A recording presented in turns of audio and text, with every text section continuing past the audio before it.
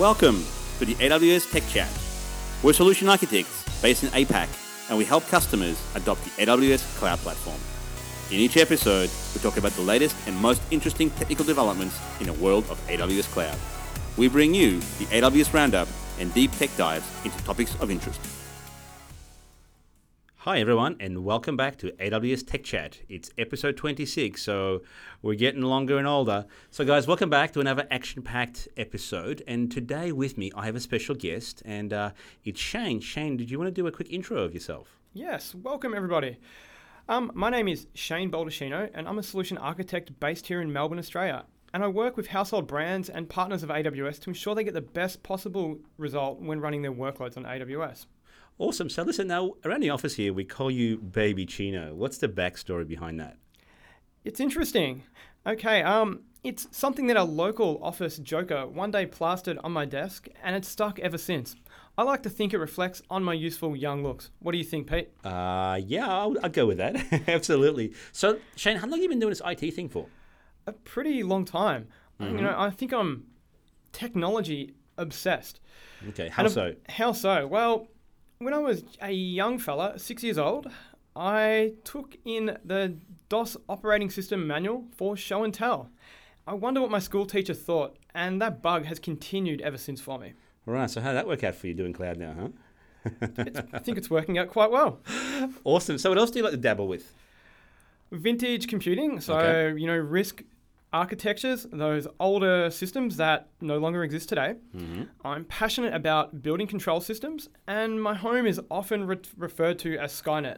But Yes. we might need another episode to discuss this. I think we have to have a whole dedicated, maybe a whole series for your home automation solutions. But listen, back to the show. So great to have Shane here on with us today. And as always, we kick off the show with a bit of an update as to, it's always day one here in AWS, but we keep growing. We never stand still. So Shane, do you want to give us a quick update on how much the actual AWS infrastructure globally has grown? The AWS cloud now spans 54 availability zones with 18 geographic regions and 1 local region around the world. We've announced plans for 12 more availability zones and 4 more regions in Bahrain, Hong Kong, SAR, Sweden, and a second AWS GovCloud region in the US. And what about our CloudFront locations? Because they keep growing all the time. They certainly are. I remember when we just hit 100 CloudFront Edge locations.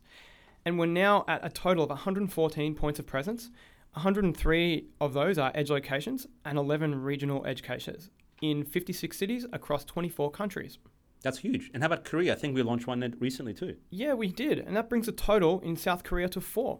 Wow. And, our customers always love price reductions. So how many price reductions have we actually had now since we've started? We have had a total of 65 price reductions since AWS started to date. That's awesome. That is truly, truly awesome. So Shane, I just heard you mention something called a local region. What exactly is a local region? Because that's pretty much a new concept for many people. Really good question. And that was something I needed to dive a little bit deeper into as well.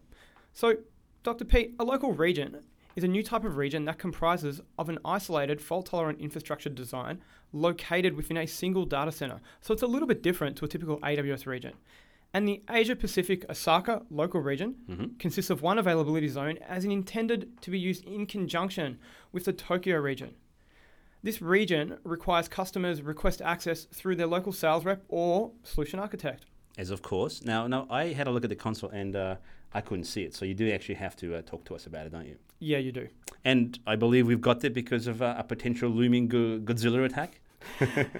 Absolutely. So as you mentioned, this is a region that you cannot see, and its services and functionality is a little bit different to a typical AWS region. You can take a look at the products and services offered for this region on our website, but you would typically say that it has, your more traditional computing services. Core infrastructure, right? Core infrastructure, yeah, that's a good way to put it. Roughly the distance between Tokyo and Osaka is around 500 kilometers.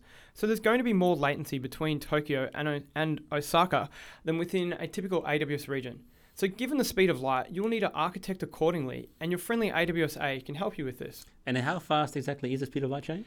Let me have a think about this. I think it is 299,792 kilometers per second, or for our friends in the United States, that is 186,282 miles per second. That is pretty cool. So speaking of our friends in North America, I think we've also got an extra availability zone in another one of our regions there. We do, and that is for the AWS GovCloud region. It has added a third availability zone. All right, so pop quiz for you, Shane, given you know the numbers so well. What travels faster than the speed of light? Bad news? Yeah, that's what I keep saying. So have you ever been on a project that hasn't been going so well? Have you ever noticed how fast the bad news travels? So it's interesting. It certainly is. So that Osaka location is kind of interesting for us because that kind of implies another edge, right? Another location. And one of the things that we've often talked about on the show has been Lambda at the Edge, Shane. Can you maybe give us a bit of an update as to what's been happening with Lambda at the Edge and CloudFront? Yeah, okay. Lambda at the Edge enables you to further customize the delivery of content stored in the Amazon S3 bucket by allowing you to access individual whitelisted headers, including custom headers within origin-facing events. For example, you can configure Amazon CloudFront to cache and forward a country header to your S3 origin, and then use Lambda at the Edge to dynamically redirect viewers to country-specific versions of your website based on their location. Okay, so Shane, that means that I have to use S3, or can I also use other origins as well? No, you can use external origins to Amazon S3 as well. Cool.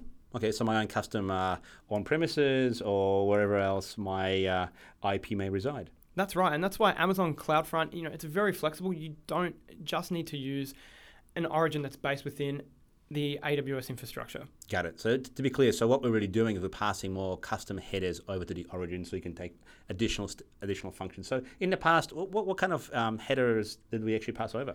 Yeah, that's right. So in the past, we could only pass on 3 headers. That was the access control request headers, the access control request method, and the origin. And this limited the ability to leverage a full potential of Lambda at the Edge, as you could only use the cookies and query strings when you wanted to customize the delivery of content stored in S3 buckets. Nice. And do I pay any extra for that? No, not at all. Cool. Okay, so it's another awesome feature which requires no cost. It's a value add. It's my favorite. All right, so let's talk about some. So talk about expansion of regions and new locations. What about on the virtual machine, on the instances front? What can you tell us there about the new evolved instance sizes and families and things? Okay, so we all know and love Amazon EC2, which provides us a wide selection of instance families. At last count, 15 instance families which are optimized to fit different use cases. These instance families comprise varying combinations of CPU, memory, storage, and networking capacity, and gives you the flexibility to choose the appropriate mix of resources for your applications. Okay, so tell me more. Okay, so we recently added our H1 instance family, which is the latest generation of Amazon EC2 storage optimized instances. They're powered by the 2.3 gigahertz Intel Xeon Broadwell processors, and for those like myself who pay attention to the details, it's an E5 2686 variant, and H1 instances offer more vCPUs and memory per terabyte of local magnetic storage compared to D2 instances. So they're designed for a specific use case here. Okay, such as? They are ideal for applications that need really low-cost storage, but high disk throughput and high sequential disk I/O access to large data sets. Okay. So it's not going to be perfect, for your OLTP databases here. It's for a specific use case. And, it's really, those instance types are ideal for data-intensive workloads such as MapReduce, distributed file systems such as HDFS and MapRFS, network file systems, backup servers, or data processing applications such as Apache Kafka and big data workloads. Okay. And how much RAM do I get in these things? It varies, but it can go up to 256 gigabytes of RAM with 64 vCPUs. And, we mentioned that these instances are designed for sequential disk I/O. They can deliver a whopping 1.15 gigabits of read-write with 2 megabit block sizes. Wow, I mean, in the past, I've been accused of getting super excited about new instance types, but I think you win today. And how about networking? What kind of speeds can I get with the H1s? And that also varies between, what instance type within the family that you choose, but it ranges from 10 gigabits per second all the way up to 25 gigabits with our Elastic Network Adapter technology. That's pretty awesome. Love it. So Shane, what will you do with all this capacity? Man. Let me think. I think deep learning, AMIs. Yeah, that makes sense. Yeah, so for those of you who've tuned in the past, I've spoken about the deep learning Amazon machine image, and the AWS Deep Learning AMI provides lots of access to practitioners, researchers to quickly get started at any scale to experiment with building deep learning and machine learning on AWS. So essentially, it's a pre-configured machine image which you can start on a number of different virtual machine family types.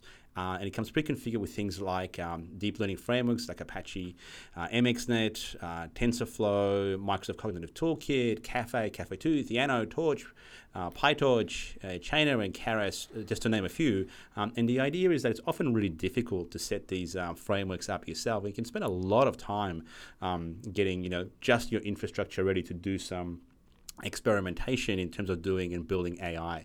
So the deep learning AMI is actually free. You only pay for the instance that you actually launch, Shane. So that's really cool. It is really cool. And look, and I can testify to that setting some of these frameworks up, unless you're yourself, Dr. Pete, who dabbles in this quite regularly, this can take a lot of time. So having, a pre-configured AMI that you can quickly spin up and, run with these tools is a time saver.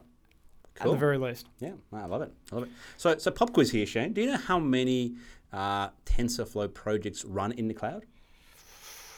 It's got to be hundreds of thousands. Yeah, it's a lot. Any ideas what the percentage could look like? No? 70%?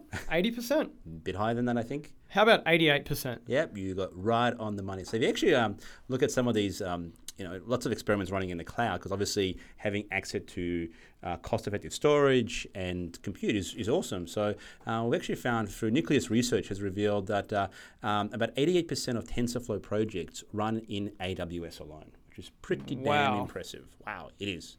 And that's actually a great segue into one of my new favorite services, and that's SageMaker. Amazon SageMaker is globally available, and it's a really, really important service in my opinion. It's a complete game changer because when you experiment with things like the deep learning AMI, for example, or you've built your own deep learning pipeline, essentially how you get your data to compute to do all your experimentation on and running your algorithms upon, that's a lot of heavy lifting. So we actually, stood back, looked at how this could be done, and we've realized there's a pipeline required. The pipeline really is made up of, you need to be able to build your infrastructure, so get your highly optimized infrastructure in place, get access to your data, then run through a whole bunch of training activities, which are often quite interactive because you have to play with parameters, and even though deep learning and AI is a bit of a, it's a tech thing, it's also a bit of an art. So you need to play with parameters, and there's lots of tweaking required. And then once you've built your models, once you've trained them on maybe hundreds, if not millions of different data points,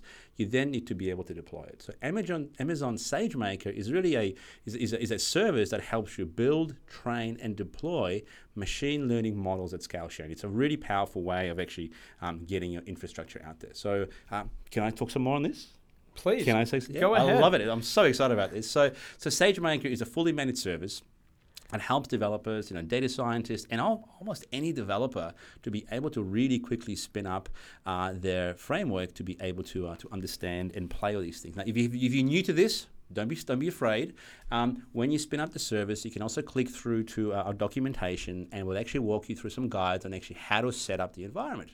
So the first thing we do is we set up the build. So the first part of the pipeline is to build the environment. So we actually run and host for you Jupyter Notebooks. So Jupyter Notebooks are essentially nothing more than a very fancy in the browser way of running code to be able to do, to experiment. And these notebooks are preloaded with things like CUDA and CU CUDA drivers, which are very popular on those deep learning frameworks in order to be able to get access to the underlying hardware in many cases. So those Jupyter notebooks come with lots of high-performing algorithms. In fact, a number of our folks inside AWS have worked really closely, and they've taken things like TensorFlow and MX, and they've actually optimized the algorithms that are actually running in there, and they've been optimized for petabyte scale data sets. That's a huge data set, just if you think about it. And we've managed to actually get up to 10 times performance improvements on many of these algorithms. So these are really awesome because you can actually do things like run these algorithms like XGBoost, linear logistic regression algorithms, which are generally supervised ways of training your models, but also these things come with pre-configured, unsupervised learning algorithms like K-means for clustering, principal component analysis or PCAs, to solve problems like doing grouping and essentially doing unsupervised learning. So we've covered all the angles here. And if you think that's not enough for you because you're a super duper advanced AI person, you can actually extend and bring your own computational models to Amazon SageMaker by building them into a Docker container, storing them in the Amazon EC2 container registry, and have these actually kick off as part of your build process inside those Jupyter workbooks. So think of it as the build phase is really all about being able to interactively experiment with your data set, and we've optimized the algorithms that generally would be quite slow and made them 10 times faster, Shane. Wowee. Can I use SageMaker to create a model for the stock market? You certainly could, and I'm sure there are lots of people out there who are trying to do that as we speak. So once you've been playing with those models, yes, you certainly can. So you'll be doing that inside Jupyter, and then once you've actually trained your data set, you simply just do a one-click deploy. So that means you've built the model, you've trained it on your billions of transactions, you've downloaded all those data sets into your data lake on S3, and you've now started to consume that. So and how would I consume this? Well, programmatically quite often. So usually you'd build a model, you would deploy it, and what we will do behind the scenes is when we actually deploy the model, we actually spin up infrastructure for you behind the scenes. So we'll set up an automated auto-scaling group behind the scenes. We'll give you so basically it's a fully hosted managed part on top of which we'll actually take your model and run it upon. We'll also do all the patching underneath the operating systems to make sure everything's up to speed, and we'll give you an API endpoint. That API endpoint can then be consumed by your applications. It's a secure connection, so it's a HTTPS connection, so that you can then very quickly, within minutes, effectively integrate your application, be it client, web, whatever it might be, with the hosted running model that you've trained. And if you really want to be sophisticated and you want to experiment, as you often do even after you've gone into production, we also allow you to do automatic A/B testing. In other words, you can substitute up to 5 different models and then load balance and actually send a percentage of traffic to a different model to be able to experiment with the different, training environments you've actually come up with. So what I'm hearing here is the ability to integrate as a developer into my third-party applications is really easy with Amazon SageMaker. It really is. And I don't get to say this, but also as you do the training, that's the art piece I was talking about. Training can be really, really hard. So one of the things that you can actually do is we have this thing called hyperparameter optimization. And the idea is that quite often you run the same training model with a few tweaks around the edges. What we allow you to do is actually spin up lots and lots of instances, both with or without GPU, you tell us, and then we will actually run those models to do the training for as long as it takes. Now, quite often, if you've been doing this yourself on your own instances, you often may finish the training at 2, 3, 4 in the morning when you're actually asleep. What we will do is we will actually turn off the infrastructure after the model's actually been trained. So you can actually get some substantial cost reductions, but also we can actually help you to fan out and be able to address much wider range of parameters, which generally you'd be tweaking by hand. So we've really, changed the game when it comes to building AI models, Shane. Fantastic. Something I look forward to having a play with. Yes, and look, you're a gadget guy, okay, so I assume now I've got this model. Where else do you think you could possibly use it? I am a gadget guy, and I would probably put this model in a device, maybe a camera perhaps. That sounds cool. What sort of camera? Maybe an AWS DeepLens. Sounds good to me. AWS DeepLens is the world's first deep learning enabled video camera for developers. Cool. It is. AWS DeepLens allows developers of all skill levels to get started with deep learning in less than 10 minutes by providing sample projects with practical hands-on examples which can start running with a single click. It's custom built for deep learning. So AWS Deep Lens was designed with deep learning in mind. With 100 gigaflops of computing power on the device, you can process deep learning predictions on a HD video in real time. So let me just stop you there, Shane. So what exactly is 100 gigaflops? Well, it's a phenomenal amount of performance if you think about it. Okay. Just to level set, flops, or floating point operations per second, is a measurement of computing performance useful in fields of scientific computations that require floating point calculations. Mm-hmm. If you look at a modern computer without GPU acceleration, such as the newly released AMD Ryzen or Intel Broadwell, they are in the vicinity of 30 to 50 flops, depending on the number of cores. And this means this little Deep Lens package packs a serious amount of punch. So it's like a little mini with the engine of a Ferrari.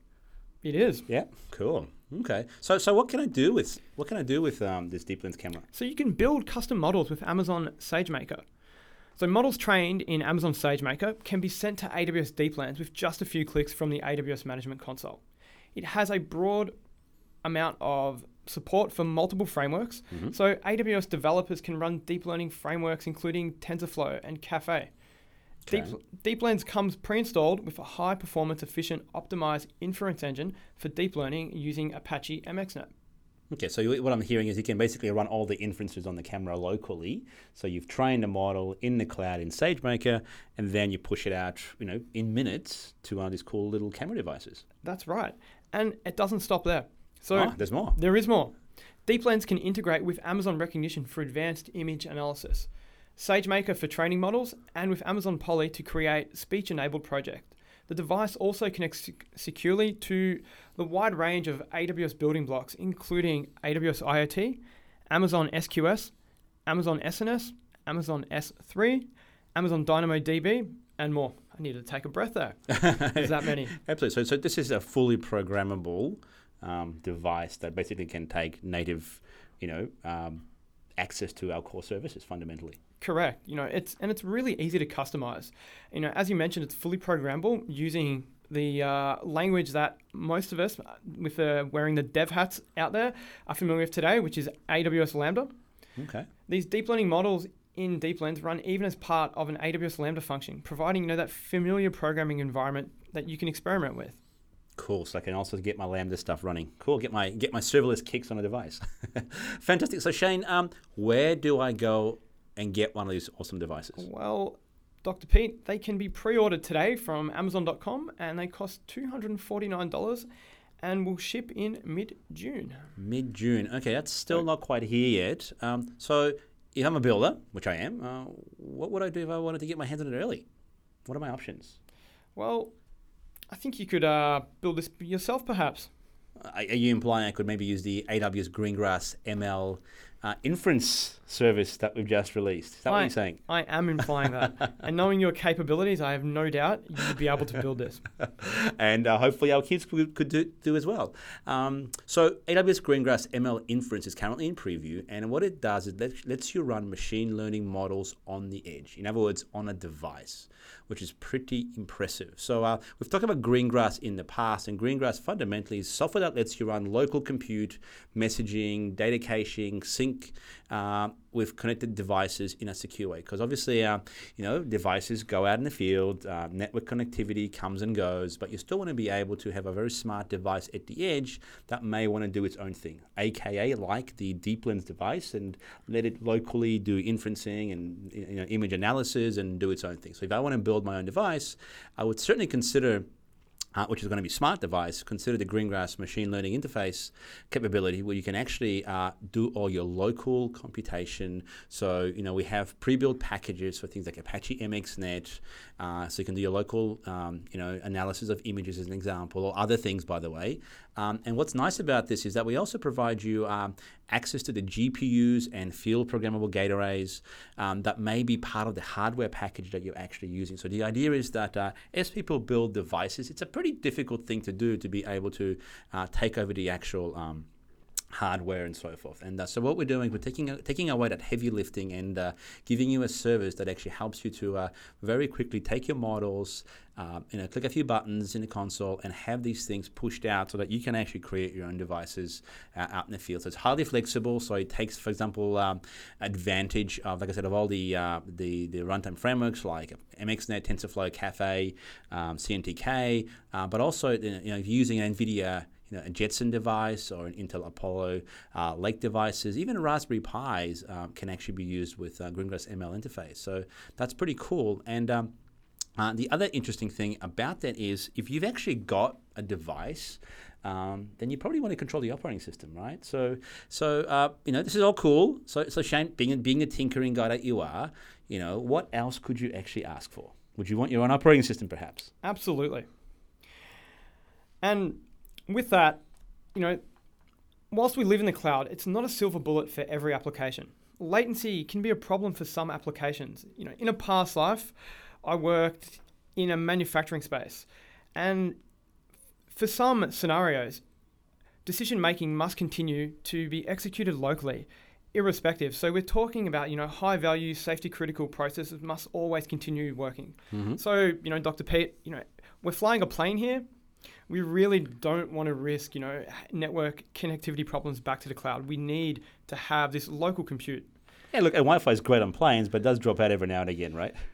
It surely does. I think I was watching Netflix last week and was halfway through an episode and I was shattered.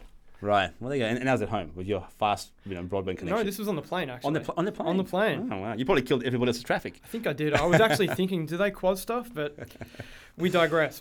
We do. Okay. So, look, as someone who's been involved with PLCs and microcontrollers for some time, and I continue to dabble weekly, their limited CPU and RAM, confines them to performing traditional I/O operations. So mm-hmm. Your serial, your I2C, your analog, your digital I/O. If you step back and look through a wider lens, the needle really hasn't shifted for many years. Yeah. Until now. And running Linux often doesn't actually do its justice, right? Because it's much too heavy OS for a small device, right? It's underpowered. Well, you may not be able to. Limited CPU and RAM, some of these Correct. Devices might have 32 kilobytes of RAM. Which is nothing, right? No. So what's the solution, Shane? What do we do? So Amazon FreeRTOS, that's a solution. And this was announced at reInvent, and it is now GA. And it's an operating system for microcontrollers that makes small, low-power edge devices easy to program, mm-hmm. deploy, secure, connect, and manage. Amazon FreeRTOS is based on the FreeRTOS kernel, which is a popular open-source operating system for microcontrollers, but it extends it with software libraries that make it easy to securely connect to the AWS cloud services like the AWS IoT Core, or to more powerful edge services such as Greengrass, to which we just spoke about earlier. Mm-hmm. For example, smart electricity meters need to connect to the cloud to report on usage, and building security systems need to communicate locally so that a door will unlock when you badge in. FreeRTOS supports various types of microcontrollers, but for the tinkerers and builders amongst us here, you can get started with the ever-popular ESP32 dev kit. So this should only cost you, $10 or $20, depending on your local currency. And that's like an Arduino kind of a related device, right? Yeah, I like to think of it as an Arduino on steroids, or a version 2. You can use the Arduino IDE to manage your ESP32. Okay, so now that we have a full stack, Shane, so we've got your OS, custom images, and packages for GPUs and other hardware. You can deploy Lambda functions onto devices with Greengrass. You can now push AI and ML models to the edge. There is one more piece I think we still need here, right? And that is, if you're doing this with one device, you can probably do it by hand manually. But with all this cool stuff on, hundreds, thousands, and millions of devices, we still need one more piece, I think, here. Yeah. That's true. And sticking with our IoT theme, as you mentioned, having to manage IoT devices has typically been a challenge. Even just to enroll a single device, you need to register it, activate a device certificate, create an IoT policy, attach that certificate, and finally configure your device. Not something you want to do at scale, and let alone managing these on a day-to-day basis.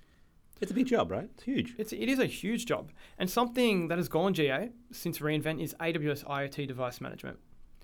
AWS IoT Device Management makes it easy to securely onboard, organize, monitor, and remotely manage IoT devices at scale. So not only can you perform IoT device management at scale, but you can perform maintenance tasks such as firmware updates via over-the-air. This allows you to scale your device fleets and reduce the cost and effort in managing large IoT device deployments. AWS IoT device management takes care of the undifferentiated heavy lifting for you. So this means you can focus on building that next fitness tracker or ultimately tasks that bring your customers real value. Okay, so let's think about this for a second. So we've been talking about the plumbing for quite a bit. Talked about the hardware, devices, OS. That's a lot of heavy lifting that not everyone's actually up for. I know some of us are more up for it than others. But what if there was an easier way, Shane? Would you opt for that? Maybe a programmatic way? I think I would. If it had an API endpoint, that would be easy to integrate into given solutions. Okay, so what about things like some of the other existing services like Lex for chatbots and Poly for audio and stuff like that? That would be fantastic. We can today speak, converse, and see. Wouldn't it be great if we could do a lot more than that? Yeah, we certainly can. And Rekognition has been doing a lot of image analysis for a while, and now we can add to the family of Amazon managed services for you. Amazon Rekognition Video, which is also going globally, and it's available right now, and it's designed for analyzing activities and recognize and track people inside a video frame, and be able to also do this in real time, which is actually very cool. So this is a great service that builds on the many lessons learned from Amazon Rekognition, which was a video static image where you could actually find faces and so forth. So Rekognition Video is really a deep learning service that we have that actually helps you track the individuals in frame, and also tell you some really cool stuff like what activities are people doing. If you watch the video that's on our website about the service introduction, and it talks to people skating and blowing out candles, and the service can actually detect all these really interesting things, and also do it in live frame. So you've got a lot of webcams at home, Shane, in your smart home, and I know we were talking about this before the episode that you may want to wire up your video webcams to be able to see who's coming up to your house in your front door. Correct. And, Rekognition Video would make this a lot easier. It would remove a lot of the heavy lifting, to which typically I'd have to use a development library like OpenCV to perform this function. Yeah, so in this case, you can just leverage our service, use the APIs, and push out the live frames, or you can actually do bulk analysis and do an S3, upload your files, your video files into an S3 bucket, and then have the service actually analyze what's actually in there. So it's really cool for real time, and also for batch work. It's great for identifying people who are in the frame, so you can do people tracking, you can do face recognition, you can do facial analysis, so you can detect the face, but also understand whether their eyes are closed or open, what these people are potentially feeling from an emotive perspective. So sentiment analysis, detect the objects and many other things within the frame. The other cool thing is you can also follow people around. The service will actually tell you when someone is moving in and out of frame. You can also detect celebrities. So if you're trying to find your favorite celebrity inside a video clip, or maybe find your children in some of your video clips you may have recorded, and we all have plenty of those, you can certainly do that either through the console, through the API, or the command line tools. And what's also cool about this is that you can also, Rekognition supports integration with the AWS Identity and Access Management. So that means it's actually secure. It's you have policies that actually allow you access to that. So Shane, it's quite a nice little service that lets you do bulk assessment of videos and basically infer what's in there. It sure is. So what I'm hearing here is I could use Rekognition Video to kick off orchestration within my house. So you could. When my mother-in-law comes over, maybe I could take some form of action within my house. Hopefully open the door, right? That's what you're going to do, aren't you? Of course. Of course. Of course. So we have some other services, Shane. Any other use cases you'd like me to tackle? So look, it's all good. You can do this magic, Dr. Pete. But, I've got a customer who's got a call center and wants to convert hundreds of thousands of hours of call recordings to text for quality and training purposes. I've always wondered what companies do with this. They say training and quality and training purposes. What could we do with them? Yeah, well, we have a service for that, and it's in preview. It's called Amazon Transcribe, and Amazon Transcribe is an automatic speech recognition service that makes it really easy for devs to be able to add speech-to-text capabilities to their application. So essentially, you can take an audio feed, put it in S3 like your call center customer could, and often do, by the way. Lots of call records are sitting in S3 in case if you are using Amazon Connect, which is our call center in a cloud service, you can have your call recordings there. And what the service will do is it'll actually go through the speech and be able to detect what's actually been said, which is pretty cool, because that way you can then get a text transcription of what's actually been said. Now, the nice thing about that is the service can take WAV files, MP3 files, and every time it finds a word, it actually creates a timestamp, so you know exactly what was said and when. So if you ever need to go back and play back what's actually been said, that's really cool. And I've had customers in the past, by the way, who've actually had to keep the call records for quite a while, because many times a customer may actually order something over the phone, and when the item arrives, they may dispute that. So quite often, many of the call centers that actually do take phone orders will go back and play back to the customer exactly what they actually asked in their order, to determine whether the error was made either with the customer or with the call center operator. So very, very useful thing. The other nice thing about it is that it supports multiple languages. At the moment, it does transcription of US English and Spanish speech, but look out, there are more languages coming soon. And also, just there in the corner, we're going to be able to do multiple speaker detection as well. So we can detect multiple speakers that are there, as well as you'll be able to add your custom vocabulary. So quite often, we've had many customers say, things are spoken a certain way.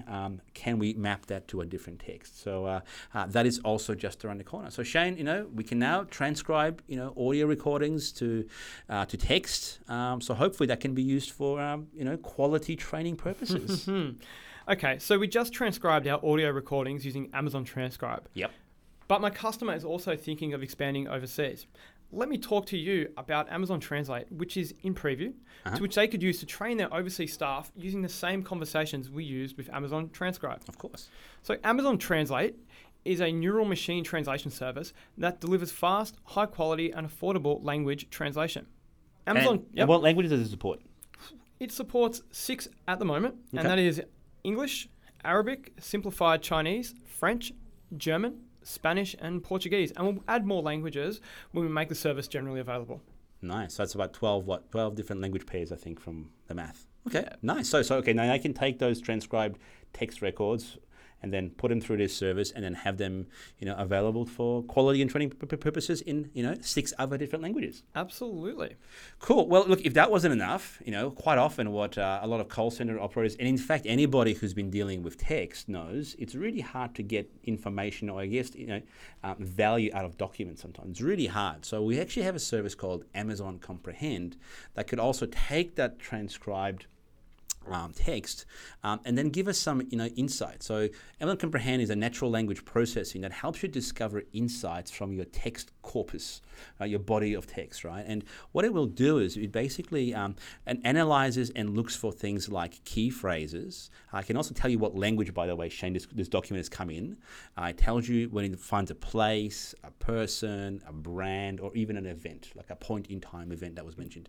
And what's nice about it is that it can also be used to detect sentiment, whether something that was written is positive or negative. So if you were to go back to your stock trading question earlier, could I build an AI service to detect stock trends? Well, one thing you could build, and we have heard of customers building some of these systems where you could actually look at a share price and look at all of the press that's actually surrounding the share price.